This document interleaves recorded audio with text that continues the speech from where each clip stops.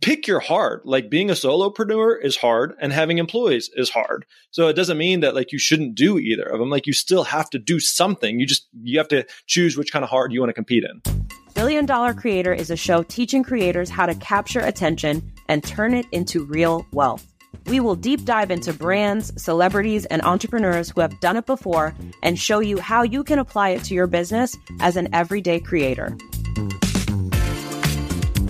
Sometimes you get to listen in on a conversation that is just behind the scenes, the sort of thing that actually happens in business that normally you wouldn't get to see. And so this episode is with my friends Grant Baldwin and Bryan Harris. We've been friends for 10 plus years at this point, and they've both built creator or audience focused businesses, that started with ebooks and courses and gone from there, and then scaled them into, many $1 million a year revenue with good sized teams. And we talk about what it actually takes to build a team as a creator, why like some creators fail and others, succeed and do really well, like how to build a sales funnel, all these different aspects of what actually makes you successful building a team as a creator. And then at the end, we dive into just talking about like some of the creators that we admire. So definitely listen all the way to the end because we talk about some of these creators that we admire and we, want to learn from. I think it's a good episode. So we're definitely going to have Bryan and Grant back on the show. I hope you enjoyed the episode. Let me know what you think. Thanks. Grant and Bryan, welcome to the show. I mean, it's an honor to be here. Who knows where this is going to go? We've been hobnobbing for the last several minutes before we hit record. So excited what's going to happen at this point. I'm just honored to be here amongst two aviation pros. Yeah. So for context, Grant and I both have an obsession with flying. We own basically the exact same airplane, just in different colors.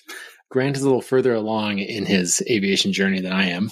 And so, I text him for advice and all of that. And Bryan just gives us a hard time about how much we love aviation and how, honestly, we'd rather talk about airplanes than anything related to business. I've taken him flying. He's a great passenger, a great co-pilot. Maybe one day I'll convince him. We'll get him to come to our side. Here's the thing about people with airplanes that just get airplanes. They're like CrossFitters that just don't CrossFit or OMAD people. It's just all they talk about. But I came to join y'all because I wore my aviation looking jacket today. So I look more like a pilot than either one of y'all right now.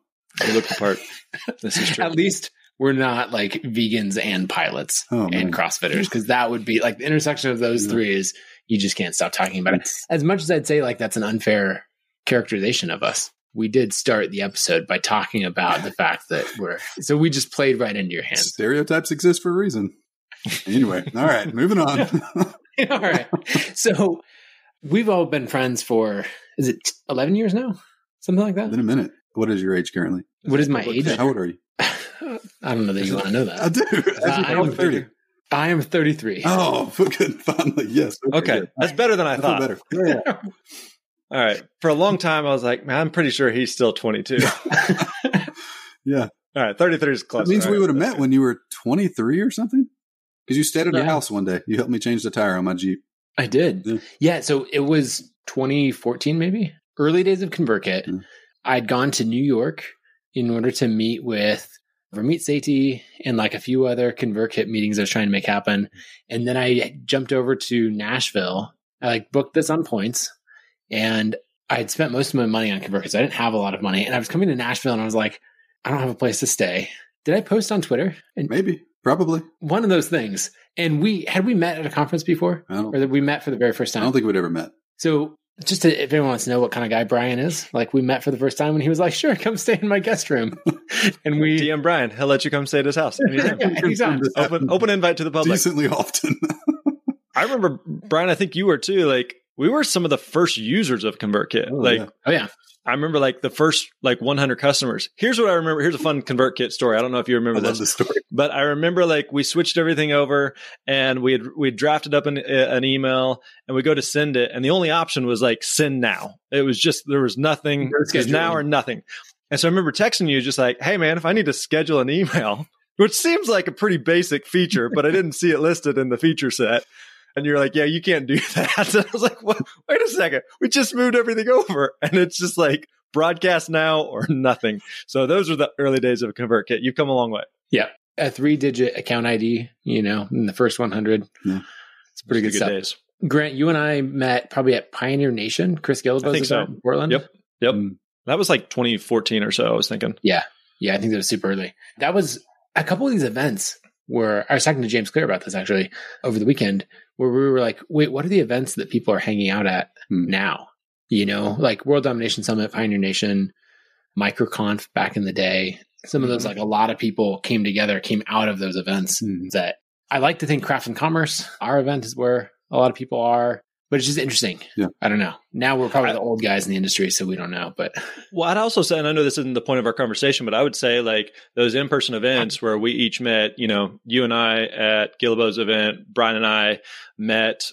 We met briefly at Noah Kagan's office. Place. Yeah. Super random, but really actually connected in person, you know, several months later when we met up here in Nashville, I believe. You know, all three of us, Bryan and I live here in the Nashville area, you're in the Boise area. But the in-person time like changes the dynamic of relationships. And so anybody watching or listening, you can tell like, okay, these guys like genuinely know each other, like each other, get along, have history. And we've only ever spent like the three of us in the same room together, no more than a few hours cumulatively. Ever. But that in-person time that we all have had together, like just completely changes relationships. And so, you know, in an online creator economy, like how important that is to like actually get out from behind your screen and be with people. Yep, absolutely. Let's give a quick breakdown of each of your businesses, because the thing that I want to talk about is the business model and how you scale with teams, because you've both built substantial businesses well into the many millions of dollars in an industry where a lot of people either cap out at a certain level or they like start to scale and then stall out. And you guys have built audience-focused businesses that, don't take this in the wrong way, they feel like traditional, scalable, like they just feel stable. So many creators, I said don't take that in the wrong way. That's actually a compliment. I was like, when's that issue going to drop here? But like, I feel like so many creators are riding some hype wave of growth, and they, you know, are saying like, you know, this number is going up like crazy, and so we're scaling the team and revenue and profit, like everything else. It feels hectic. And spending a bunch of time with both of you, it's like you just brought all of the like traditional business best practices to a creator focused business. And it's weird to say that is like odd and unique, but it actually is. Like we were all watching this video from Matt Diavella about how he went from scaling a team to going back solo. And I feel like that's more the common experience. So rambling intro, but where are you guys? Maybe Grant, we'll go with you first. Talk for just a minute about what your business is and the structure of it so that people can understand where you're coming from. Yeah. So maybe for some quick background. So I used to be a full-time speaker. I was a full-time speaker for 8-9 years or so. I was doing about 60, 70 gigs a year, really enjoyed it. And I got to a point though, I had a friend tell me early on, like speaking is a high paying manual labor job and that you get paid really well to stand on stage and run your mouth. But the nature of speaking is you have to get on a plane, you have to leave your family, you have to go somewhere. You collect a good check for the song and dance that you do, but you got to go do the thing. It's like a surgeon. You know, a surgeon makes good money for doing surgery, but you got to go do surgery. So I kind of just had my own epiphany of like, I don't really have a business. I have a job. It's a fun job. I like the job. I get paid well. But at the end of the day, it is a job. If something happens to me or if I want to take a week off, like the money stops flowing. There is no business there. And I think that's just a really important distinction to make for people is that like, there's nothing wrong with you being a solo creator. And, you know, that video that you alluded to. And if you're like, all I want to do is make videos or all I want to do is create content, like that's okay. There's nothing wrong with that at all. And so for me personally, I kind of got to a point where I felt a little bit stuck. I knew in order to increase my revenue, increase my impact, I either had to do more gigs or had to charge more. And neither of those sounded really appealing. And so one big like epiphany for me was, I remember I was talking with a friend of mine, kind of a mentor, and I told him I just kind of felt restless and stuck. And he said, he gave me some great advice. He said, Grant, some people are born to be speakers. And he was one of these guys. Like he absolutely loves speaking. He's like in his 60s today, still does a ton of speaking gigs. He'll do his own eulogy at his funeral. The guy is a phenomenal speaker. But for me, I was just kind of like speaking and it's fine. But he said, Grant, I think you are an entrepreneur who happens to be a good speaker. And that like really resonated with me. That really clicked with me. And so, you know, fast forward today, and I do a little bit of speaking, but not nearly as much of it. So the core of our business, I run a training company called The Speaker Lab, where we teach people the business of speaking. How do you actually find and book paid speaking engagements? Mm-hmm. And so at this point, we've built up, we have a team of about 40, 45 people or so, completely virtual company. Learned a lot from you, Nathan, and ConvertKit in terms of building a virtual company. But we are solving a specific problem that people have. There's a lot of people, creators specifically, who say, I want to be a speaker. How do I do that? And speaking is one of these like mysterious black boxes where a lot of people are like, how does this work? I've done some speaking gigs before. Maybe I've been paid a time or two. I would love to do more, but do I just sit and wait for the phone to ring, or do I have to, cure cancer, or do I have to, climb Mount Everest? Or like, how does this work? And so demystifying it and teaching a specific, process and system.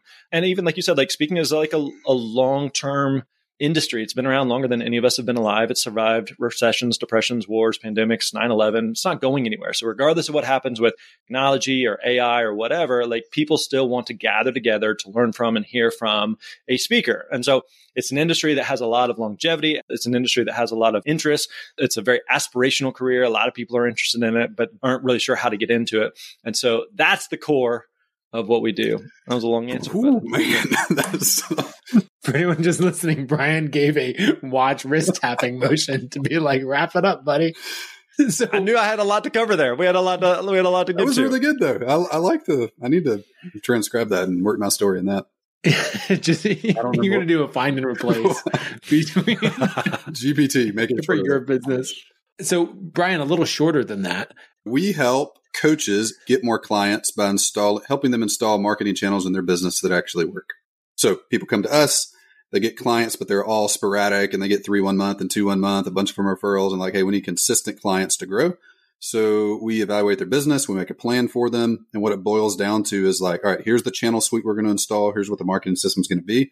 Let's tackle it one channel at a time. And somewhere in the 3 to 9 months after they hire us, they have one channel that's crushing it, and we go install the second channel, the third channel, and the fourth channel. Because one of the biggest problems that coaches and teachers have is not helping people. They're really good at that, but it is revenue because they don't know how to actually do marketing. And they want to spend all their time in marketing and very few time actually iterating their coaching to make it more successful. So our job, take marketing and sales off the table, thought process off the table, hire us, we help you install those things, and they actually work. So are you like the sales and marketing? Sticks the landing. That was beautiful. Butter. So you guys are like the marketing and sales team for We're a coaching company. So we don't do it for you. We coach you how to do it. Okay. But that might be like typically the arc of a channel. Like if somebody comes in there early on, one of the first channels we'll probably install for them is some version of partnerships, like doing lead magnet swaps or something like, or podcast or whatever. So we'll start with usually the owner, if it's an early stage coach, owning the channel. But 9 months from then, that channel is going to be mature. It's going to be bringing in 5 to 10 new clients a month. And these are typically clients that are $5,000 or more a month. And then they hire a channel owner to take it over. So they can either go just do coaching full time or start the second channel, depending on whatever their goals are. So they run the first one, they get it to maturity, and they hire a replacement, and they go do the next one. That's the typical flow that works well. I like it. What's the price point that you charge on your service, or what's kind of the different packages that you offer? Yeah. So it's around a $5,000 to $10,000 setup fee, depending on the stage of the business, and $1,000 a month. So setup fee plus monthly. Okay. That's a lower price point than I was expecting. The higher the revenue of the company, the higher the setup fee and the coaching. But like the core part of what we work on our main program is people in the $0 to $1 million a year range. If somebody comes at us at $5, $10, $20 million, which we have a handful of those, then it'll be significantly more because there's just a lot of team dynamics to work through and a lot of products to work through. But that's the exception. But for the core product, it's $5 to $10K setup, $1,000 a month. Okay. Nice. And how big of a team do you have? 20. Behind the scenes? You said 20? 20. Yep. Nice. And Grant, what's the price point and kind of the packaging on what you're offering? Yeah, so all of our programs are 6-month programs. I'm trying to keep this so concise so I don't hear from the peanut gallery. Yeah, we have 6-month programs, and they're anywhere from 5 to 25,000. And we typically do like small group cohorts. So usually groups of about 15 people. So a mix of small groups, some one-on-one coaching, and then some done with you, done for you components. So helping them with their finding speaking leads, their website, their demo video. So try to make it as dead simple as possible. There's still a lot of work they got to get done, but here is, you want to be a speaker. Here's, the steps you need to take. We're going to do some of it. You got to do some of it. Let's work together and get you some gigs though. I like it. Okay. So for both of you, we all watched Matt Diavella's video. We'll link to it in the show notes. The short version is wildly successful YouTuber, amazing creator, scales up a team, bunch of revenue with that, finds it quite stressful, and then ultimately finds that doesn't drive growth, and then scales back down to just him and builds profit up again. I think we've seen a lot of creators do this.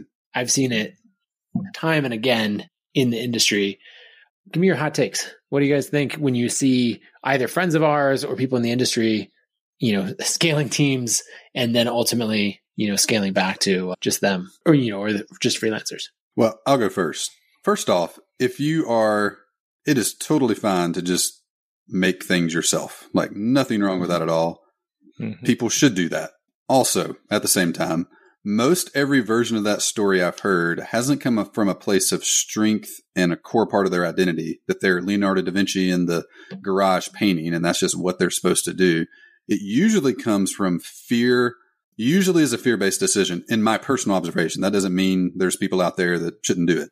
And usually those people pump up to the masses how being a solo creator is awesome. And hey, God bless you if that's your thing, but do it because you know that's who you are, not because leading was difficult. Like do the same thing with leading that you did with the core art. Like learn how to do it. Like you don't have to be a super stressed out leader. Like you don't have to. Those are not mutually exclusive things. You can have a team that's healthy with awesome people and it can exponentially grow what you can do. Like you can have way more impact. And I'm not talking about revenue. Like have more revenue if you want. I don't really care what your thing is, but like, I don't know. Most of the stories I hear, they did it. They hired poorly. They led poorly. So all the people didn't like them. They cost a lot and they quit. Some version of that, which is fine. Like I can walk through many mistakes in hiring. It took me 4 marketing directors to find the right one. And there's one common element in that it was me. Like it wasn't any of the past marketing directors. That's just a Bryan problem. So I had multiple choices. I could be like, I could do what a lot of people do, which is I could just take back over marketing. Or I could say, hey, I'm not touching marketing. I stalled the company out for 3 years of growth because I refused to take marketing back over. It's like, no, we either crack that problem or we die. But we're not going to keep like this limiting belief that like there's no good marketers out there or any of that crap, which is what you hear from most people that talk about it. So I don't know. It's like half the time I want to tell them what you said Ramit told you in that meeting 10 years ago when you told him what your plans were. And he looked at you and said some version of those goals suck. Like most of these creators, like, and I don't know Matt. I don't know Matt at all. I've watched his videos for years and they're really good. There is a version of leading a team that Matt can do that would make better videos, more of them that are more impactful. He has to decide if that's a thing he wants, but there is a path for Matt to have a peaceful, high production team that makes him enjoy what he does even more. That's for sure there. So I don't know his particular path, but like what I don't love is these creators who do it, suck at it, stop, and then talk about how being a solopreneur is like the best route, while they also have 20 contractors. Let me tell you, having 3 full-time employees is infinitely easier than 20 contractors. That's hell. Like that's hard to actually do that well. So I don't know. I don't buy it most of the time. I think it's mostly limiting beliefs from people who quit. Strong words. I largely agree with it. There are a lot of creators that I talk to, like Josh Kaufman, who I believe is like has built his ideal business in every way, where he is a solo creator. He has just the freelancers that he wants to work with. He's built up to many millions in revenue, and he has like fine-tuned that business so that it has as little overhead as possible. And there's a lot of creators who know what they want and pursue that. But I largely agree that a lot of times building a team gets written off as a creator because you just did it poorly to begin with. Grant, what's your take? Yeah, I would totally agree with that, actually. Dang it, we needed someone in here who could disagree. Grant, no, I'm just kidding. Like we both kind of touched on it, that there's, there's kind of this line between on one end of the spectrum, you have an entrepreneur, on the other end of the spectrum, you have an artist. And it's really hard to be both because most of us were like, we're just drawn to, I just want to do the art. I just want to do the craft. I don't really care about the business. But you have to have both. Like, as a speaker, I noticed like that was often the case of speakers who were like, man, they were so freaking good on stage, but they just sucked at running the business. And that's the part where like you have to care about, you have to fall in love with the process of what that takes and what is involved in that. And so I would say like for me at this point, I would have probably believed the same thing that Matt was talking about in that video several years ago, that in order to grow a business, you have to hire people. If you hire people, that's stressful and that seems miserable. And why would you want to do that? Let's just all default back to zero and square one. But I would say like on this side of it, fast forward to where I'm at today. And I would say, okay, we've got 40, 45 team members, which again, I would have thought like, that sounds miserable. That sounds awful. And I would say at this point, my life is better. My stress level's lower. I make more money. I have more freedom. I have more flexibility. I have more time with my family. I'm happier. Check, check, check. Now, that doesn't mean that it's perfect. Like there's still 40, 45 people that are dependent on decisions that I make and, the ramifications on their families and yada, yada. And so there is like that weight there. And so, Bryan and I live like 10 minutes away from Dave Ramsey's headquarters, and Ramsey has an office of like 1,100 people there. And so when I drive by that, I'm just like, man, that seems awful. That is a creator who built a 1,100 person business, right? And like a huge headquarters. We've been there. It's like a legit place. But I go by there and just think that seems miserable. That seems awful. However, I've never had a business with 1,100 employees. You may ask him and he may be like, actually 1,100 is way better than 40. Like 40 probably sucks, but 1,100 is amazing. I don't know, right? Because none of us have this idea other than what we have built in our mind to think that like hiring people sucks, managing people sucks, and therefore you shouldn't do it. When the reality is, it's just like, pick your hard. Like being a solopreneur is hard and having employees is hard. So it doesn't mean that like you shouldn't do either of them. Like you still have to do something. You have to choose which kind of hard you want to compete in. I like that. Choose your hard. For me, I remember the time that like ConvertKit being about 15 or 20 employees is when we got to the point where for just about every problem in the business, there was someone more capable than me to solve it. Mm. Before that point, I was bringing my laptop with me everywhere, right? This is part of selling software in that like it doesn't always go perfectly. Sometimes, it goes down or there's an issue and you need to be able to solve it. But probably about that 20 employee mark, I realized like, oh, when I'd go to jump on a problem that came up, someone else who was more qualified was jumping on that first. And that's when I started to be like, relax a little bit and be like, oh, yeah, this is easier. Was there an inflection point for each of you where as you built the team to a certain point, I don't know, maybe it was a tough grind from, 5 to 15 or from, 3 to 10 employees, but then beyond that, you actually started to figure out the staffing or the team structure, or did it go smoothly all the way? I remember one meeting specifically. We were in Sedona at this team retreat, and there were maybe 5 of us in the room, and that's everybody at the time. And I remember looking around and I just hired our first full-time engineer. And he was awesome. In fact, in retrospect, he was the first like perfect fit person at the company. I remember in the discussions, we're doing planning and whatnot, looking around the room, I'm like, oh, like all of you have to go. And it's just super clear. And that's happened at least twice. That time, I remember another time vividly, it might have been a third time. I think those 2 times I'm like, man, like the team has reached a level where there's just like a different kind of human here now. Like to me, man, there's some kind of limitation of imagination. I see this in myself, but we also coach people and we see behind the scenes of lots of businesses from, $0 to 25 million ish is probably one of the bigger companies we've worked with. And it's like, it's the same stuff. It's the same exact thing. And one of the biggest things in team building for me has been expanding the imagination to what's possible in that role. Like the world's a big place. Working with a customer right now and they have an outsourced agency doing their ad buying, and through our discovery, like, all right, you need to replace that with a full-time person. You're actually paying the agency more than you would a full-time person, and they're doing, 1/10 of the work, but they're freaked out about it. So when you see, like, there's something magical that happens when you have them on the team. But even before that, when you put out a job ad and have an A+ fit apply and you can see it on paper, it's like, what? It's the world quite literally opens up in a new way. Now you have to be able to lead them. And I proved to us, like my leadership of our marketing sucked so bad, 4 of them left. And like, okay, well, like I got to improve on that thing. So there's been moments where I've looked around the team and like, oh, there's a new benchmark that now we have to hire to and grow to. But man, I'll just encourage anybody who's thinking about a team, go try it. Like it's not for everybody. So if you decide through a place of identity and strength that you are a solo person, don't go trick yourself in saying you're solo and have 20 contractors, by the way. That's actually more work than having a full-time team, which is what you find if you dig under the hood of most of these businesses. They're solopreneurs. They get a bunch of contractors. Like there literally is no different in these things practically. Man, it's fun. I'll say in my experience, having a legit team is extremely gratifying. Like we are built to be in community. You're not built to be a hermit in the woods. That is an exception to the rule. To be by yourself all day, every day, only doing stuff in isolation, like that's very abnormal and strange. So we're built to be in community, whether it's at work or at home or whatever. So I don't, yeah.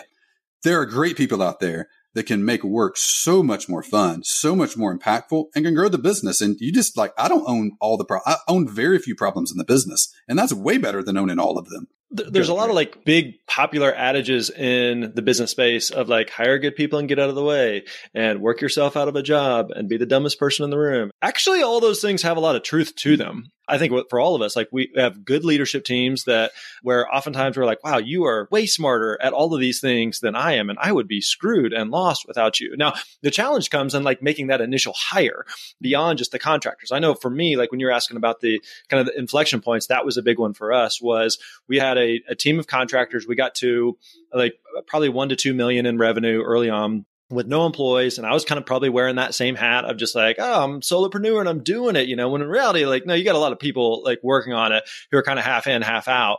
And so the marketing contractor that we had, who is awesome, was leaving to go do his own thing. And so I knew like, okay, we probably are at a point where we need to hire a full-time marketing director. And side note, Bryan sent us a great referral that worked out and is still with us today 4+ years later. But what ended up happening was here's a guy who like had great experience in the marketing space. I knew he was what we were looking for. He was light years ahead of everybody else we'd interviewed, but I knew like he's a full-time hire and that was going to be a 6-figure role with like some profit share. And eventually he's looking for benefits and all of just like the businessy stuff that you're like, can we even afford this? Can we justify this? We hired him in January 2020, like 60 days later, the world implodes. And again, let's go back to like the nature of our business. Like we teach people how to find and book speaking gigs. And all of a sudden the world's like, we're closed. We're not hiring speakers anymore. Right. So there's like massive stress and panic, but I can also look back and say, that was a huge year, and each subsequent year has been huge years of growth. And he has been a huge part of that. And one, like he's very talented and great at what he does, way better than I would be. And two, I would say this is something like we could dig into, but the way he's incentivized and specifically his comp plan is massively incentivized where I don't have to babysit him. I don't have to micromanage him. He is massively incentivized to grow the company, even though he doesn't necessarily have equity, but is heavily incentivized on profit share. Like more than 50% of his comp comes from profit share. So he's paying super close attention to it because it affects what his take home is. And his comp has gone up significantly year after year after year. And so that's been a big thing as well is again, continuing to add like great people, but also incentivize them the right way. Okay, we got to tell the Chris story. So I've had to hire 4 directors of marketing. Again, that's a me problem, not a them problem. They're all great dudes. And the first person I hired, Grant started hiring a director of marketing just after, I think I'd hired him or maybe in the middle like within a month or so. Yeah, our processes are overlapping. And towards the end, he didn't really have any good candidates at all. And this is December 2019 or so. Yeah, 2019. I like to do my final interviews in person. So I brought 3 people in person. Chris, the guy I hired, and I don't remember who the third person was. And I wound up hiring my guy. And Grant's like, hey, do you have anybody else in the hiring process you would like? I was like, oh, yeah, you should definitely talk to Chris. He's a great dude. Personality, whatever. I think maybe Drew will work out a little better. So anyways, he goes and hires Chris. Chris has been at Speaker Lab for 4 years. Chris is an absolute baller. Chris has like COVID hits and Chris pivots to virtual speaking. They absolutely crush it. And that would be an inflection point between the two businesses. And there's multiple things Grant's done extremely well because I'll contrast us quite a bit and think about, all right, well, what does Grant do well that I don't do well? And there's several things he does really well. And one of the primary things has been stability, hiring really good people and keeping them. His leadership team has had 0 turnover in the 4 years it's existed. And we've like been a rotating door of directors of marketing. And hopefully that stopped. And I've changed enough to know how to lead that really well. But that whole time Chris has been there. So like in the worst frame possible, our leftover job applicant went to Grant's businesses and absolutely cleaned up and has done a fantastic job. And me and Chris are friends and hang out and we go to conference and stuff. But anyway, good dude. But also I get to stare in the face of the person I didn't hire all the time and know they were an amazing fit for the role. So, hey, if you're not up with that kind of stuff, don't even play because that's going to happen. Some version of that's going to happen. I just get the super visceral version on a daily basis. That is a good story. It's worked out how it's supposed to work out. It's been great. So you regularly pay Bryan his recurring referral commission on that. Mm-hmm. I get 1% as the executive recruiter that he is, right? Yeah. I mean, I can think of at least 2 more hires that like we've come to blows over, which again, this isn't the top of the conversation. However, I would also say it has been incredibly valuable. I can speak for myself and I feel fairly confident speaking for both of you that like the relationships that the three of us have, individually, collectively, the relationships we have outside of this call with other people, where being an entrepreneur, whether you have, whether it's just you or you got, 20 people or 100 people or 1,000 people or whatever, like it's difficult. It's challenging. And there are days where you're just like, man, this is awesome. And I just want someone to high five and celebrate with me. Or days where you're just like, this sucks. And I don't really know what I'm doing. And I feel way underqualified and over my head. And I am completely lost. And I just need someone to like beat me upside the head. I know we're all like in different group chats with other entrepreneurs of just like comparing war stories of like, hey, I'm completely at a loss here. Oh, you are too. Great. None of us know what we're doing. And Bryan, you even kind of alluded to this. Some of the consulting clients that you work with that are big names that everybody would recognize, but sometimes you start to look under the hood and like, oh, they're clueless too. Like they don't know what they're doing either. Like, okay. And like just the reassurance that gives us as entrepreneurs that we're all doing our best. We're all figuring it out. We're all putting our best foot forward. But at the end of the day, like none of us really know what we're doing at our gig. And hey, the ones I love the most are the ones who are very well known and popular. Nathan, I actually talk about you a lot. I don't think I ever said this to your face, but one of the things I think that you've done exceptionally well, because you had success really early in life, and ConvertKit took off in your mid-20s. And I think one of the most impressive things about you, at least outside looking in and talking to you occasionally, is you got advice and mentoring the whole time.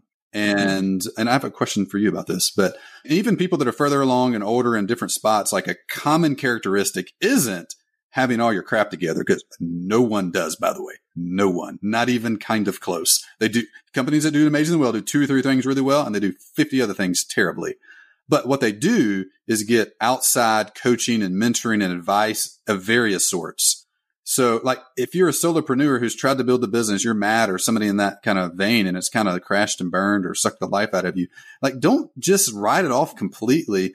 Go talk to people who have done it well and learn from it. And see like, all right, what could I do differently? Because like Grant has a team of 40 and he works less than he's ever worked and has made more than he's ever made. Like, what's the difference there? Because there are for sure learnings from Grant that you can apply. So like they learn and they don't let their limiting beliefs actually stop them. And I think that's something you've done really well on, Nathan. That's something Grant for sure has done a good job on. He has more mentors than I can keep up with. And it helps him. It helps him a ton because he gets to learn stuff. I tend to not do that, honestly. I tend to want to figure it all out myself. And that's not a positive, I don't think. I don't think it's a net positive. Well, I love getting coaching. I think that's something that is easy to suggest for other people and not like take yourself. Yeah. And I've hired an executive coach for the last 4 years now, I think. And then I'm always running ideas by friends. Mm-hmm. I've noticed this habit in people often who are coaches themselves, who they won't like wrestle with a problem solo for very long before they want to call you and just chat through it. Mm. And, I even got this from Dan Martell, maybe a couple weeks ago. We were hanging out in Charleston, talked about an idea, and then maybe a week or 2 later, he just texted. He's like, hey, can you jump on a call with me and 2 people on my exec team? Like, we're a little stuck and we want to riff on something. Mm. And we had a great time, talked for a half hour. I think got to some really good conclusions. And I just noticed that pattern where people will pull in someone with a different perspective or an expert in that one space and just use their network. Mm-hmm. Like the number of times where it's like, wait, these people really well and you're not willing to ask for their help. Yeah. Like, oh, they probably don't have time for that. I love it. Like I was on the call today with a woman named Gretchen Leslie, who is like this amazing behind the scenes marketer for a lot of big creators. And we were just had a call scheduled to catch up. And she's like, hey, your positioning is wrong with ConvertKit. Here's why. And I'm like, can this be a Zoom call instead of a phone call? Because I need to record this. I'm like taking as many notes as possible, getting like all of this great, unsolicited feedback from her. And so I think it makes 2 things that I'd recommend. One is set a stance in public that you are open to unsolicited feedback. Like just tell people that. Make it known in your friend groups. When someone gives you feedback, don't be like, Grant, you don't know anything about my business. Get out of here. Instead go, okay, tell me more. What makes you think that? Like dig in and be curious. Because people, if you make it known that you're open to unsolicited feedback, then people say like, oh, hey, Nathan, that offer that you sent out, like that didn't really land. I would do this next time instead. And then the second thing is like deliberately seek out help. if you're about to send your biggest marketing emails for the season or whatever it is, like run them by 3 of your friends who are in a similar space. They'll happily spend 15 minutes and record a voice memo for you saying like, hey, here's what I think. I think this will actually work. I think it won't. But if you do those 2 things, you'll have a huge impact. Yeah. And to that end, Nathan, if you ever decide to change the name of ConvertKit again, if you could run it by me and Bryan, we could help you with that one. Yeah. Bryan, you said you had a question for me in there. Was there something you were wondering about? I'll buy him time for a second. I got it. But just calm down there, hotshot. Here we go. All right, here's the question. I wrote it down ahead of time. This is for both of y'all. How have you made sure your pride or ego hasn't got out of control as your business has grown? I mean, the first thing is, in the nicest possible way, my wife does not care about the business. And like, she cares a lot about the business, loves the people. She's been to a couple of our team retreats over the last, 7 years that we've been having them. But like, when I'm saying, hey, we just hit 20 million a year in revenue, we just hit this, we hit 50,000 customers. She's like, that's awesome. Let's go to dinner to celebrate. Where like, she's supportive in every way. That's and cute, also, honey. Yeah, like, I'm so happy for you. And there's none of that, when I'm like, oh, but how are we going to hit this? She's like, do we need to hit that milestone? Just like very grounded. So I think that definitely helps.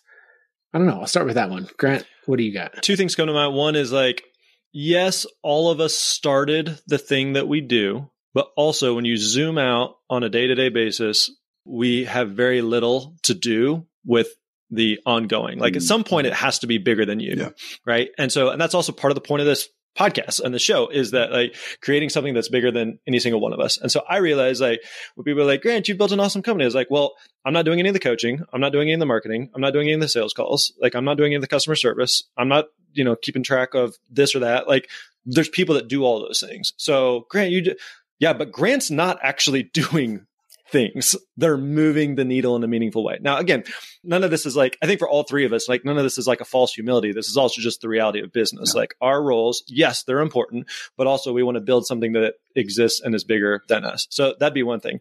I had something else that I'm drawing a blank on. While you're thinking of that, I'm going to take it the other way because oh man, is this one of those things that you shouldn't say on a podcast? Let's see how it goes. You need to say it. Come on. I had a realization that I think I need to bring more ego into my business. Ooh, okay. And probably when I think about it, maybe it's not ego, maybe it's something else. But there is probably an actual humility, not a false humility, where I want to lead from the front. I don't want to be telling anyone to do a job that I wouldn't be willing to do myself. Any of those things. Like I'm going to dive in, I'm going to work right alongside you and all of this. And I've had more and more times recently where I realized that I'm making poor prioritization decisions and not valuing my own time because I'm not willing to say, I'm the CEO. That is not a good use of the CEO's time. And so it's not necessarily an ego thing, but I think that like humility in business can take you too far, or you could end up like the same ideal could get you off the other side of the path where you're saying like, oh, that's actually not good.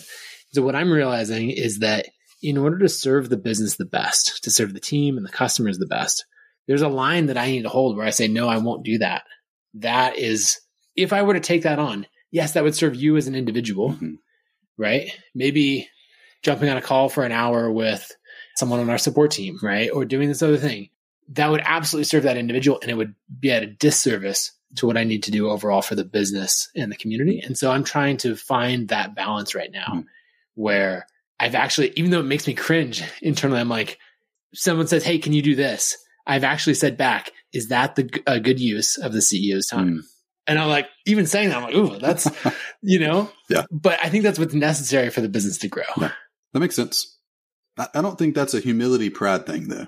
I think that seems like a different categorization of thing that's very healthy. Because, you could do that out of a place of pride.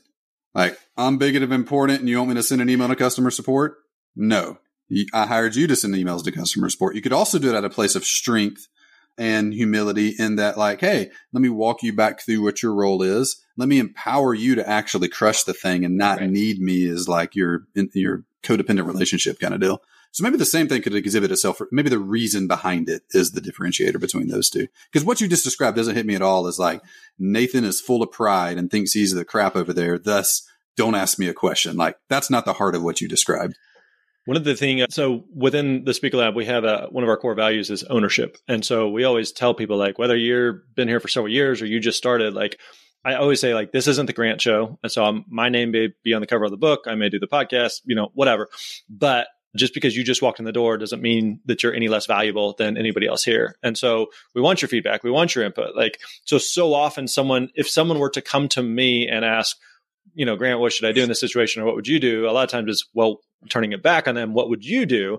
And like 99 times out of 100 said, that sounds good. I think we do that. And even though like maybe, there may be a few little tweaks of, I would do that, but maybe do it this way.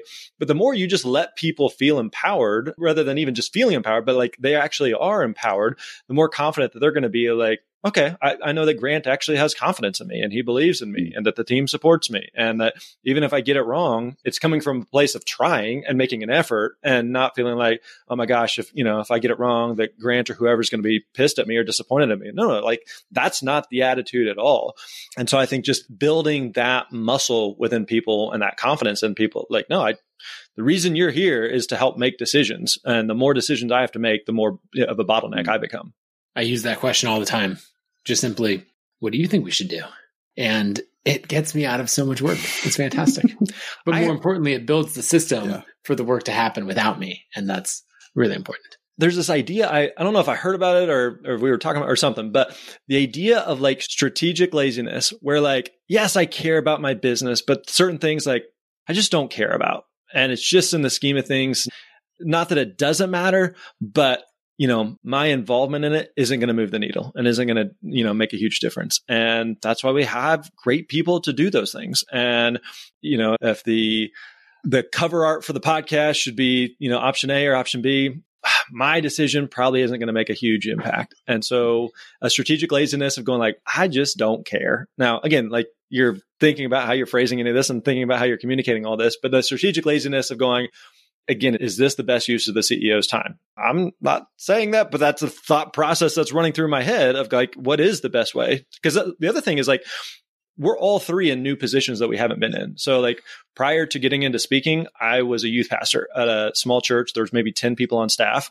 And then I became a speaker and then we started the Speaker Lab. So, I'm 42. And so I've had a career for 20 something years. And this is the largest company I've ever been at. And so I tell the team regularly, like, this is all new to me. So I'm still figuring it out myself. So it's not like, oh yeah, I've worked at a company of, this many people or a company of much, much bigger. Nope. No experience there whatsoever. And so also just giving ourselves some grace to go like, if the CEO shouldn't be doing this, what should the CEO be doing? Cause this is new to me. I'm not totally sure. One question I'm having real time is I wonder if part of the difficult part of creators building a team is caring about everything.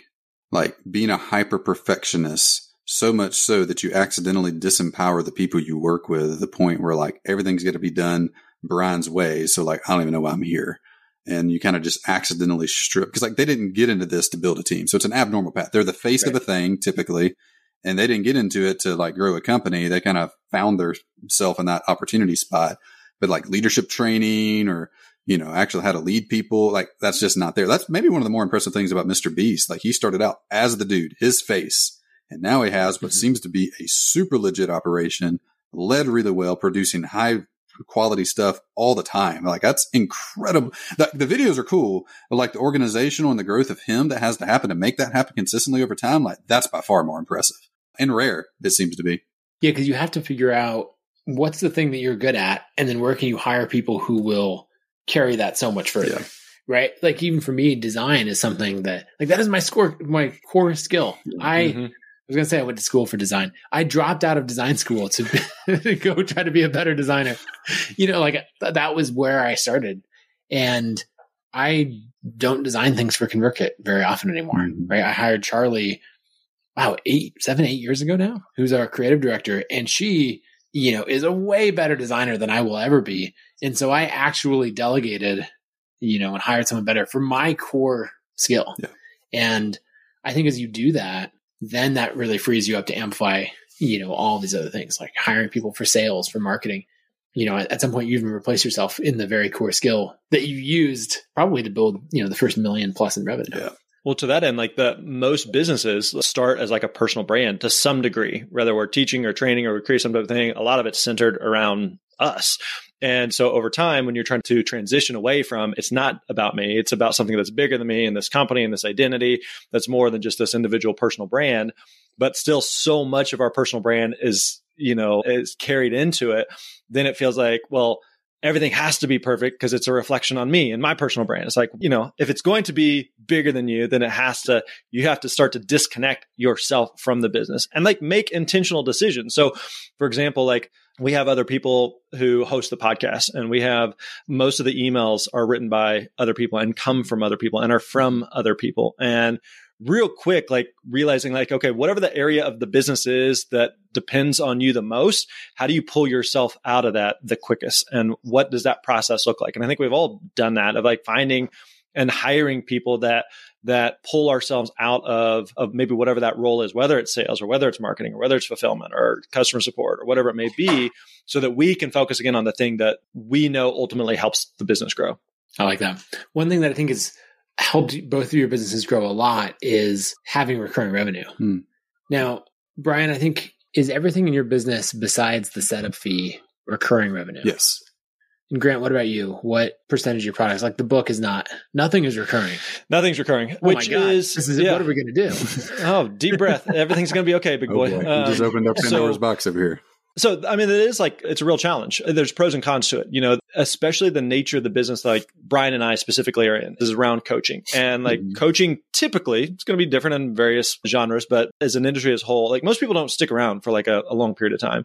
Right. You happen to be in a product and in a space, Nathan, where like it has massive stickiness, where people, once they get in, probably going to be with you for several years, most likely. That's typically not the case in the coaching space. And so we also recognize with what we do with speakers that speaking is a very aspirational career. A lot of people get into it and realize like, oh, this is hard or this is challenging or, ooh, shiny object. I'm going to, I said I want to be a speaker, but also, I want to write a book and I want to do a podcast and I want to do a course and I want to do coaching and consult. I want to da. And so what we found was doing some type of recurring product was really difficult given kind of the nature of our audience. And so we were focused much more on the 6-month program, selling the 6-month program. And, there's pros and cons with that. Means each month, we're recording this early January. And so January 1st rolls around and we start over. We're starting at zero and we got to climb that hill again. And so on one hand, I'm just like, man, it'd be nice to have some recurring. And we have we have a lot of people on payment plans. So it's not like we don't have anything. So we get, if I had to guess, probably 15, 20% of our revenue is some form of recurring-ish. It's a different, but, same idea. Yeah. But at the same time, like our COO, for example, he used to work at Stanley Black & Decker. And Stanley Black & Decker is a multi-billion-dollar company. And they sell a crap load of power tools. And so we were talking about this idea at one point, and he's like, yeah, like recurring revenue is nice. But at the same time, a lot of businesses, they start from scratch every single month. And at Stanley Black & Decker, we had to get Lowe's and Home Depot to buy like $1 billion worth of power tools every month. And you're like, whoa, that's true. Like most people aren't buying a power saw every single month, or like Coca-Cola. You're buying and nobody's on like a recurring subscription. People buy Coke repeatedly, but like they start over, if people selling at a car dealership, people buy a car and then it's like, I'll see you again in several years. Or if you're a realtor or whatever the thing is, like most businesses operate off of selling to new customers on a, some type of regular cadence there. Now, I think like one thing that Bryan's always been really good about, he and I were texting with a mutual friend of all of ours the other day, is just the ability to find those new customers on a recurring basis. Because from a lot of creators, maybe they switch from the personal brand to selling some type of product, service, whatever it may be, and they can kind of skim the cream off the top of the loyalists who will buy anything and everything they say. But like fast forward 6 months and you need to sell to someone who's never heard of you or just subscribed to the email list or just stumbled across the thing that you do. How can you do that and do it in a sustainable way for the next several weeks, months, years? That's a business. But just saying like, I sold to my fans and now what's the next thing I can sell to my fans? And what's the next thing that I can sell to my fans? And you continue to like just pawn them off for the next thing that you're shilling. Like that's not a business. Well, I think the thing that makes me curious about is I see so many people ramp up revenue, ramp up the team, revenue then flatlines at some high number. Say it's $1 million a year, $5 million a year, something like that. And they're making way less money in profit than they were before because now they have this giant team to support. And then they usually ramp, down the other side. That's the bell curve that we go through. And I haven't seen many creators get through that unless they have recurring revenue. And so what I want to know about your business is how you're able to build to that scale and then maintain it really well, without selling a whole bunch more to the same customers. Are you just really dialed in with like new lead generation and that deal flow? Yeah, I think that's part of it. I think that, there's a few factors. One is going to be that industry, meaning people who are interested in the speaking industry, it's a big pond. There's a lot of people that are interested in that, right? And there's always going to be new people that are interested in that, so it's kind of similar to aspirational authors. People who want to write a book typically also want to speak, or some combination. There's just an aspirational thing. A lot of people would like to do that. And so it's a big pond of people that's always going to be growing and never going to be necessarily dying to nothing. So sure, that's a factor. I think the other factor is, yes, from a marketing perspective, like we have an email list that we utilize and we lean on, we're very dependent on, but we also say, okay, if the email list goes away, we still have to be able to find and sell customers on a daily basis. And so what is that formula? Whether it's going to, like we do a lot with online advertising through Facebook and Google and YouTube and the various platforms, but also just trying to build up our SEO presence and organic presence. One of the things we haven't really touched on, but I'd say for all three of us is we've been doing the same thing for an extended period of time. And how many creators like just chase the flavor of the week thing of like, what are they up to these days? And I mean, there are people that are coming to mind right now, like, man, give it a year and they're going to be doing something totally different. But like nobody's sitting around talking like, what's Nathan up to these days? Do you think he's still screwing around with that? Nope. He's still doing ConvertKit, still at it, plugging away on it. What's Bryan still working with Entrepreneur? He's still doing the marketing thing. Like still doing the thing for an extended period of time also gives you some like confidence in the marketplace and gives you some like just word of mouth of people like, actually, they've been at it for a long time. So they can't be shady and they can't be, that sketchy. Like they probably know what they're doing. And actually, I know a couple of people who have used them or recommended them, or you just start to build some track record within the industry. But it's just hard to stick with the same thing for a long period of time because there's so many other shiny objects that are easy to chase. What I see people do, Nathan, is they burn their list out. They burn the audience out by overselling to it. They never mastered cold, profitable lead generation. So two things cause the downsize. More so than that even is they almost always map the attention span of the owner. Like every year, courses are going out of style. It's like, no, they're not. Dave Ramsey's building is a mile from my place, and that place is really big and is built on courses. Like no, people are still buying courses and they are not going to stop. But you just got bored of it.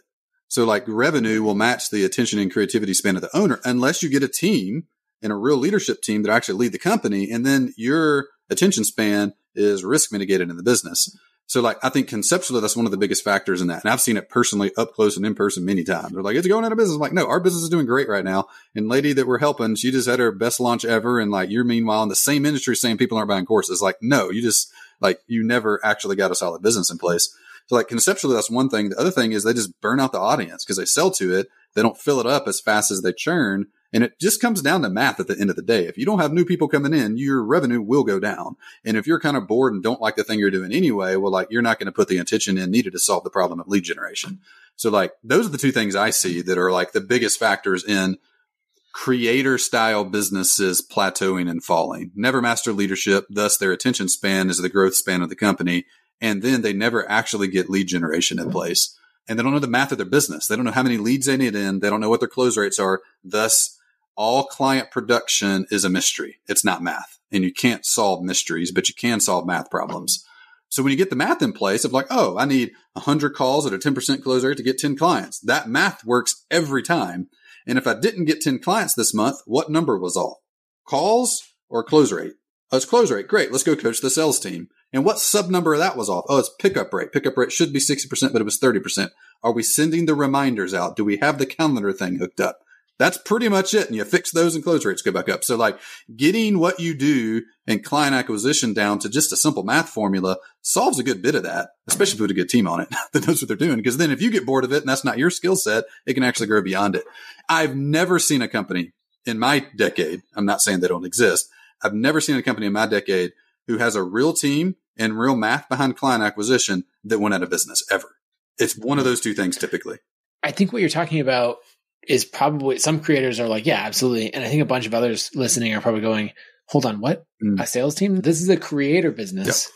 Like if you can't buy it in one click, on the website, we don't want to go down that path. Yeah. But turn buying one click off a website into a math formula. It's visits to a website and conversion rate of the page they're on. If you only have 1,000 people a month coming to that page and you have a 1% conversion rate, what's the math on that? Like 10 people? Like that's the max you can get. So you can do lots of things to sell more people. You could sell to the list, or you could just like increase traffic. So every sales conversion comes down to a couple of numbers, and you can game that. Not game it, but you can just like be intentional with your math formula to grow the business. Yeah, I want to dive in on the inside sales part of it, because I think this is something that actually holds creators back, because in their math formula, they might be relying on a 1%, lead ultimately to sale conversion rate. And they're like, okay, how do I get that to 3%? And so they're like, all right, if I send a whole bunch more emails, maybe I'll do that. And then, you ultimately burn out the list. But I think what both of you do, Grant, you have an inside sales team as well, right? Mm-hmm. Yep. So what both of you are doing is increasing the lead or visitor or lead to sale conversion rate by having an actual human for people to talk to and for it to be a really good experience. And then, there's lead qualifying and all of that. So talk through that. How do you go about, adding in an inside sales team, and when would you think about making that switch as a creator? I think Bryan and I did this pretty much concurrently, because we both started selling courses. And at the time, again, this was, again, we were talking about 2014, 15, 16 or so. This is a popular thing. And again, fast forward 8, 9, 10 years, still a popular thing. But at the time, thing that like, okay, I could see myself creating some type of course. I have a lot of people who are asking me about speaking. Let's create a course about speaking. And so we created a course called Booked and Paid to Speak that we sold for like $297, and then eventually raised it to, $497 and $997. And so did that for like a couple of years of just selling the course primarily through webinars, automated webinars, live webinars, and just did that over and over ad nauseum. And then had a lot of people were asking like, hey, do you do any coaching? And I didn't have any interest in doing coaching. And so it was like, okay, I've been hearing about like group coaching, high ticket sales programs. And so then we kind of created an iteration of that, which knowing like, okay, I'm going to do some of the sales calls. And so we had like a small cohort of like 10 people. I sold the first 10 over the phone, but quickly realized, okay, again, this is not the CEO's best use of time long term. I can do it to kind of figure it out. But then who do we need to hire? And so for a little while, Bryan and I both shared a guy who was a pseudo sales director. And so we had each had like a part-time salesperson and then another part-time salesperson. And some of it's just the numbers game. Like, okay, we have, 10 bookings this week, 10 leads who want to talk to someone. Who should do that? And let's find someone. Okay. Oh, now we have enough bookings where we need like another person, well, at this point, like, I know we have over 1,000 bookings a month. And some of it, again, is just a numbers game of going, okay, if the average salesperson can take this many calls per week and the average close rate is X and we can get this many bookings, if we get this many more bookings, can we add another sales rep, right? And if we can, again, like Bryan said, which again, we all glossed over there. That was a great line. Like you can't solve a mystery, but you can solve math. Like that's gold. Let's put that as the title of the episode right there. That's a good one. But I mean, it's so much of that is true. Like when it comes to a salesperson, if you just know like, okay, it takes this many people to get to this page and this many people actually book a call and this many people actually show up to the call. And therefore, we need this, this. And so that's kind of how we have trickled up to the point where I think we have 10 sales reps today, and all we do is one-on-one sales. Like you go to our website, there's nothing to buy. You have the podcast, you have the book, but like in terms of like our coaching programs, there's nothing you can buy on the site. You have to actually talk to a person.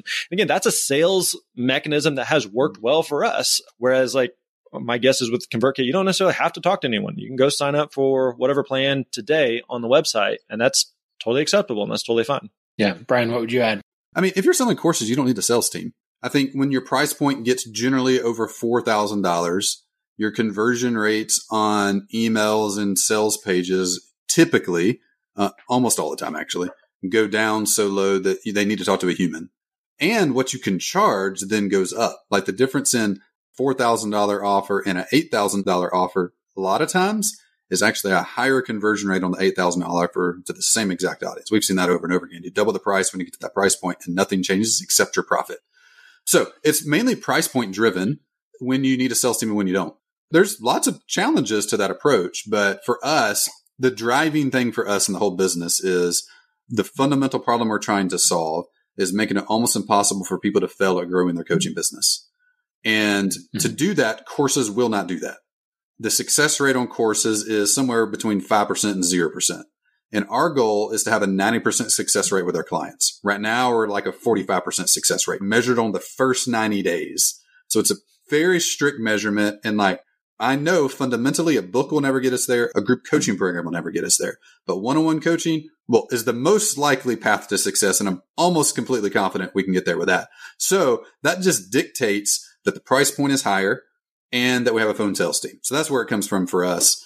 And we had some good people like early on in finding Sam, a guy we shared, and then Grant stole a few years later. No, I'm kidding. That was one of our disagreements, though. That was a fun one. That's the next podcast episode. Without Sam, I would not be doing phone sales because I do not want to do phone sales. So that's also something that's one of the easiest roles to hire out because it's almost either very low salary, like $1,000 or $2,000 a month in commission or just straight commission. So I've helped quite a few clients just this year hire their first salesperson that becomes a sales director and hires a sales team under them. The main thing is just your leadership, but like the role is fairly easy to hire. And I would say a good rule of thumb is when you're bringing in on average over the previous 3 months, if you brought in between 5 and 10 clients, you totally can hire a sales team, a first salesperson that's part-time and then let them go full-time. So if you're at 4 to 5 a month, like get that off your plate because that means you got to take somewhere between 20 and 30 sales calls. That's 20 and 30 hours of time in a month. 20% of your time in the month is talking to people on a sales call. So get that off your plate. That's just sucking up an inordinate amount of time. So yeah, that's our general rule of thumb with it. And it works well. Like you can totally do that. I would say at this point, with our sales team, they're all still straight commission and you only eat what you kill. And so again, people assume like, oh, in order to, have a team, you can have a ton of overheads. Like, no, we have our sales team within payroll. Payroll is our biggest line item within the business. Within payroll, our sales team is the biggest line item of that. And they're all straight commission. And so if we don't have sales, we don't have anything to pay you because you didn't generate anything. So it reduces the risk significantly for the business versus having some big overhead thing. The other thing I was going to mention was in the creator economy, courses are really easy to like whip up and spin up. And so it becomes a really crowded market.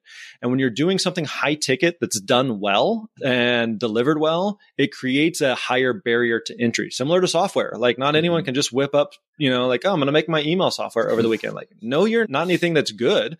Yeah. It won't be able to schedule emails if you do that. This is true. If you just want to send a broadcast out, apparently that can be spun up real quick and you'll get people like me to pay for it. But to do something like high ticket sales, to do something like software, it can, to Bryan's point, it can arguably produce a better result, but also it's just harder for people to get into and harder for people to knock off versus like anybody can just spin up a course over the weekend. Like and we see a lot of people that do that. If you're selling a $5,000 more coach course type product, I mean, you can have a full-time marketer and a full-time sales team that's producing over $1 million a year for under $10,000 a month of payroll.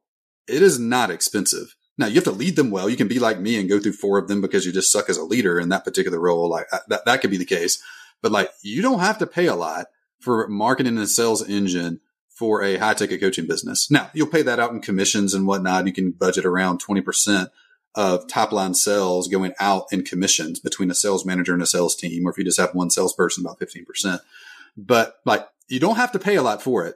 And those people, if they don't produce, they leave. So if you hire, like the way we think about it in a phone sales driven business, like the marketing department puts calls on the calendar, the sales team closes the calls. And if you're not hitting your revenue goal, one of those 2 people aren't doing their jobs. So they either bring you a plan and they execute it to improve those things, or they leave and you find somebody else. So if you have a 10% close rate, which is a good average, if you put 100 calls on the calendar, your sales team is your sales guy is going to close 10% of those, and you're going to get 10 customers at 5,000 each or 10,000 each, and you have whatever that revenue is. So you don't it doesn't have to be something crazy complicated. And that framework, I mean, it takes us like 6 years of doing this to even think in those simple of terms, but that is what it is. Marketing is going to use some channel, partnerships or ads or referrals or email marketing. Those are kind of owned audience, like warm things, but you got to have a cold channel. Something has to put calls on calendars, and those calls have to be closed by a sales team. And whatever that's putting calls on the calendars, ideally in the best wired system is fueling the list and the audience at the same time. So like for us, our primary cold channel is running Facebook ads to a training.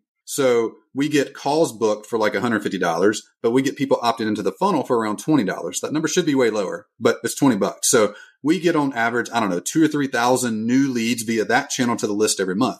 98% of those people don't buy. They join the list, they get nurtured, they hear podcasts, they get emails, and then at some point in the future, that channel converts them into an owner. But if you didn't have that and all you have is this email list that kind of grows by magic, like you're going to burn the thing out. Like it's not going to last because you'll reach the sales capacity at which it churns at the same amount that you build it by. And then sales will go down. We did that too. Like we killed the list after 3 or 4 years of hitting it hard. So like we've done all the bad versions, but the hardest thing in marketing, and also it's not that complicated, is a cold channel that produces clients profitably and grows the list. If you have that, like, and you have a director of marketing, director of sales, like the thing will grow, like just lead it well. So it's not crazy complicated.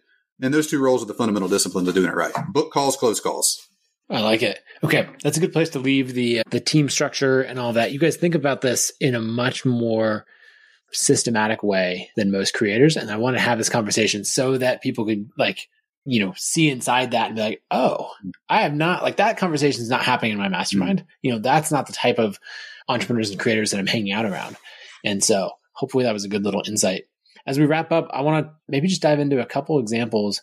Who's someone that you follow, like that has an audience that's applying that audience in a unique way to build a business that has a lot more longevity, right? I think we've all seen the ebooks and the courses, great way to generate cash short term. But what's someone that you saw that audience come together and you're like, that is a smart like audience product fit, something that, you know, I really admire. I got two that come to mind in the speaking space. One is a guy I think you guys are both familiar with, Phil Jones. And Phil is a very successful speaker, but also has written and published multiple books, exactly what to say, exactly how to sell. He's got kind of a series of these, exactly what to, and he's really like carved out this niche with that to the point that he's incredibly good with it, has sold a crap load of these books. I believe they're all self-published or hybrid published. But one of the things he started doing recently is doing some certifications around these, like exactly what to, you know, certified, and using these kind of a similar way to almost what Donald Miller did with StoryBrand, and kind of like certifying people to teach the content and to go out and use the content, which, you know, again, Don would be a good example here. So Phil would be a good example. Another guy you guys may not be familiar with is a speaker up in Canada named Ron Tite, Tite. Ron is a very good speaker, one of the best speakers I've seen, hilarious, incredibly talented. But Ron is also a partner and I believe he founded a major advertising agency in Canada. And so part of Ron's gig is he goes out and he speaks, and he's kind of partly a rainmaker of then clients where he's talking about what's working, what he sees in the industry. And they're like, hey, can we hire your agency? And so Ron is not the CEO of the agency. He's not running the day-to-day, but his job is to go out and speak. And then he drives business back to the primary breadwinner, you know, which again, kind of similar to what you touched on earlier with like Mr. Beast. He's not sitting around creating chocolate. He's like, I'm going to do the thing I really enjoy, which is making videos, but I'm going to tell you about this other thing. And Ron is doing the same thing of, I'm going to do the thing I really enjoy, speaking, but I'm going to tell you about this other business, and kind of linking the two together. So Phil and Ron would be two good examples on my radar. I think that's interesting. Is like seeing what the back end of someone's funnel is. Like I think we've all run into this when you're running ads for cold traffic, and you're like, how is someone, especially in search ads, how is that person spending that much money? You know, like I can figure out what you're paying per click for the search term, and it's way more than I'm spending. Like one assumption is like, oh, you're burning money. But the more logical assumption is your back end funnel is way better than mine. Yeah. And so in Ron's case, you know, let's say he's getting paid, made up number, but $20,000 for a keynote. And he's thinking, oh, is it worth it to go here? Most speakers are like, okay, there's that. Plus I might sell these books or get this email list growth. And so maybe the net value to me is 25,000, right? 20 from the speaking, 5 here. Ron in this case is probably going, let's see, if I get 8 solid leads for the marketing agency, you know, then that's going to turn into all of this. Those could be $100,000 a year each. Like, absolutely, I'm going to go speak at that. Yeah. And I'll give you one other quick example. There's a lady that we worked with in one of our programs she worked with like high-end, high net worth families, helping with like identity theft protection. And so she was wanting to get into speaking, and she was looking at it primarily through the lens of like, how much am I getting paid per speaking gig? And we're like, no, you're looking at it wrong. It's like, what's the lifetime value of one of the clients that you work with? And for her, it was substantially high. It was like tens of thousands of dollars. because like once someone would start working with her, it was over the course of like literally their lifetime and protecting their identity and high net worth families. And so I said, let's focus more on that. So I remember she went and spoke at a gig where she was paid, a couple $1,000. It was very nominal. And she said, hey, I generated like 3 or 4 clients out of that. That's worth hundreds of thousands of dollars. Yeah. And so like sometimes looking at the, again, the primary thing that you're doing, and this is the case for a lot of speakers, we're like, that's not the primary way that you're going to drive revenue. The revenue is actually driven on the back end with something else, whether that be some type of product or service that you have. So there's a lot of different ways that you can do this. Also, I want to add this because one of my biggest mistakes I've made in 10 years is overcomplicating things. Having a 4-step funnel where you buy a thing and upgrade and ascend and tripwire and whatever is orders of magnitude more complicated and hard and likely to get screwed up than have one thing and sell that one thing and make really good money off the one thing. Mm-hmm. I have a long track record. I diagram out the fancy, crazy, stupid crap that I did that I thought would be great. And you just didn't need any of it. That's one of Grant's superpowers. He keeps it very simple. And like, man, you can get nearly any coaching business. You can get nearly any of them to $10 million a year with one product, selling it for $5 to $10K. You don't need more than that. And if you have more than that, it's decreasing your chance of success. It might be adding revenue, but it's not increasing your chance of success almost ever. So I have drastically overcomplicated things. Many of the clients I've been up close and in person with have drastically complicated things. So anyway, of note.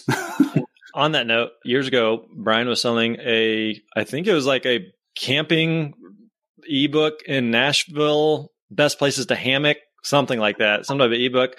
And I was like, I'll support my friend on this. And so I bought through, what site was that through? What was that was a launch challenge, actually. That wasn't a separate thing. It was just like, we're in the middle of launching, so we did a thing. And that was anyway, whatever the site was that we all used to use. I'm going to have to fit Gumroad. Yeah, paid like, $15 on Gumroad. I don't think I ever got that ebook, but that's fine. That's neither here nor there. I'm Venmoing you right now, so I don't have payment guilt. We're just bringing it up years later on the podcast. That was, you just buy me lunch. Literally was quality. 2015, so I'm glad you. 2015, 9 years ago. Oh man, Bryan, who's a creator that you admire along these lines? Actually, I had to think about this for a minute, but there is probably I love it because they're actually pure creators and a nonprofit, but they sell stuff. So they have. And their creativity and level of work and art has just like exponentially grown. And they started about the same time I did. I think they're about 10 years old or so. It's called the Bible Project. And they started with explainer videos. And regardless of genre, they're just the best explainer videos that exist on earth. They're amazingly well done. And they happen to be about the Bible. And they have a podcast, amazing explainer videos. Now they have these like equivalent of like these like scholar level classes. All of it's free. All of it's crowdfunded, and it's all driven from the giant YouTube audience, giant podcast audience, and I'm sure significant website traffic. I think I went to their website. They have like 45,000 donors or pledges or whatever they call them, something equivalent to Patreon, although I don't think they use that particular mechanism. I actually downloaded last year, a nonprofit does typically do those like end of year annual reports or something. I forget their revenue, but they have at least 30 or 40 full-time people on staff, like a full-blown animation studio, full-blown artist crowd, custom developed iOS app where you can like, as they go through a podcast, like it's some of the most impressive creative work I've literally ever seen teaching anything. I don't think there's anybody even close on any topic. And it's incredibly good. Like if you're into the Bible, Jesus at all, like go check it out. If you're not, and you're just interested in somebody doing amazing creative work, go check them out. And they probably produce more money than any of us. Like it's seriously impressive. I like that. I think so much of the success that I've had comes from taking something that works in one industry and cloning it into my industry. Yeah. Like one example is when I was doing design, everyone was trying to design like some unique website and code it up in CSS. And so you'd go to these CSS galleries and look at like what trend was happening. And you could just tell that someone would design a great site, it'd end up in a gallery, and then everyone would copy that and the trends would follow from there. And one of my favorite things was to go to clothing stores. So like Banana Republic or something in the mall and look at the colors and the fonts and the textures that they were using on their fall collection or the tags on their clothing. And I would copy that because that's, that was looking in a different industry, in a different space. And then, my work seemed original as I brought that to the web. And I think the same thing was true in like living in the startup, like the design heavy startup world and one foot in the direct response marketing world. you got to value like long form sales pages, great copy, and great design. And neither of those things were original. They just weren't commonly put together. And so I think in what you're talking about, like I would go there and be like, okay, let's look at the art and craft of how they do it. Okay, let me make that for speaking. Let me make that for Ruby on Rails tutorials. Let me make that for design, whatever topic it is. And then no one's like, oh, you're just another Me Too of the same thing in your industry. It's like, no, you came out of nowhere and you're world class. And it's like, actually, I'm a clone of this thing in an entirely different industry that you've never seen. Yeah, like their app, for instance, it's the first like not B2C, like I need to use Uber to use. It's not a service.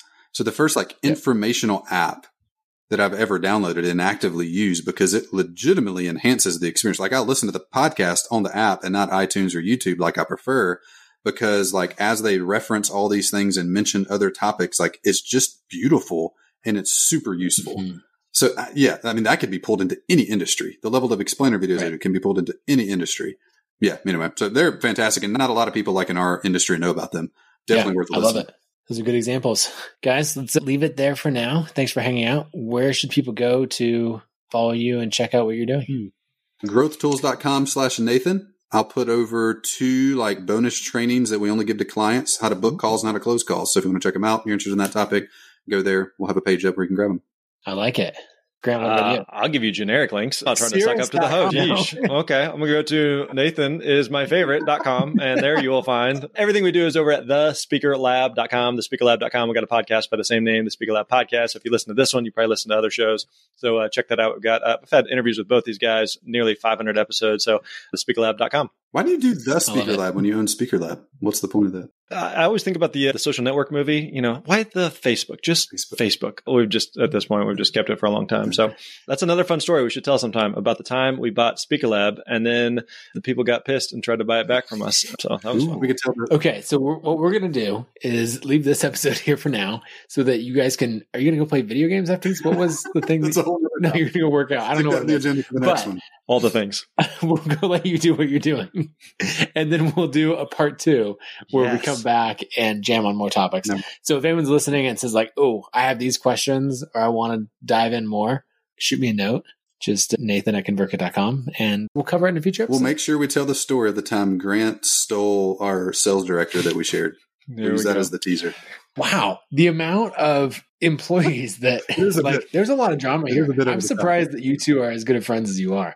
I've seen Rage Bryan #. So we should talk about him one time. We will talk about the time he yelled, not just like spoke loudly to, no, he yelled over the phone to another online creator. We will leave their name out of it. Highly well known, but like his name was rising. The dude disappeared. I don't even know where he is now. Like I haven't seen that guy. Yeah. Ever since Bryan screamed at him, that guy has gone off the map.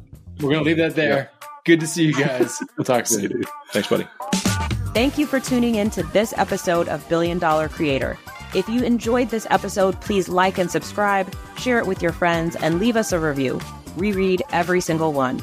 If there is a company you want us to profile on Billion Dollar Creator, send us a message on social media and we will consider it. Thank you, and we will see you next time.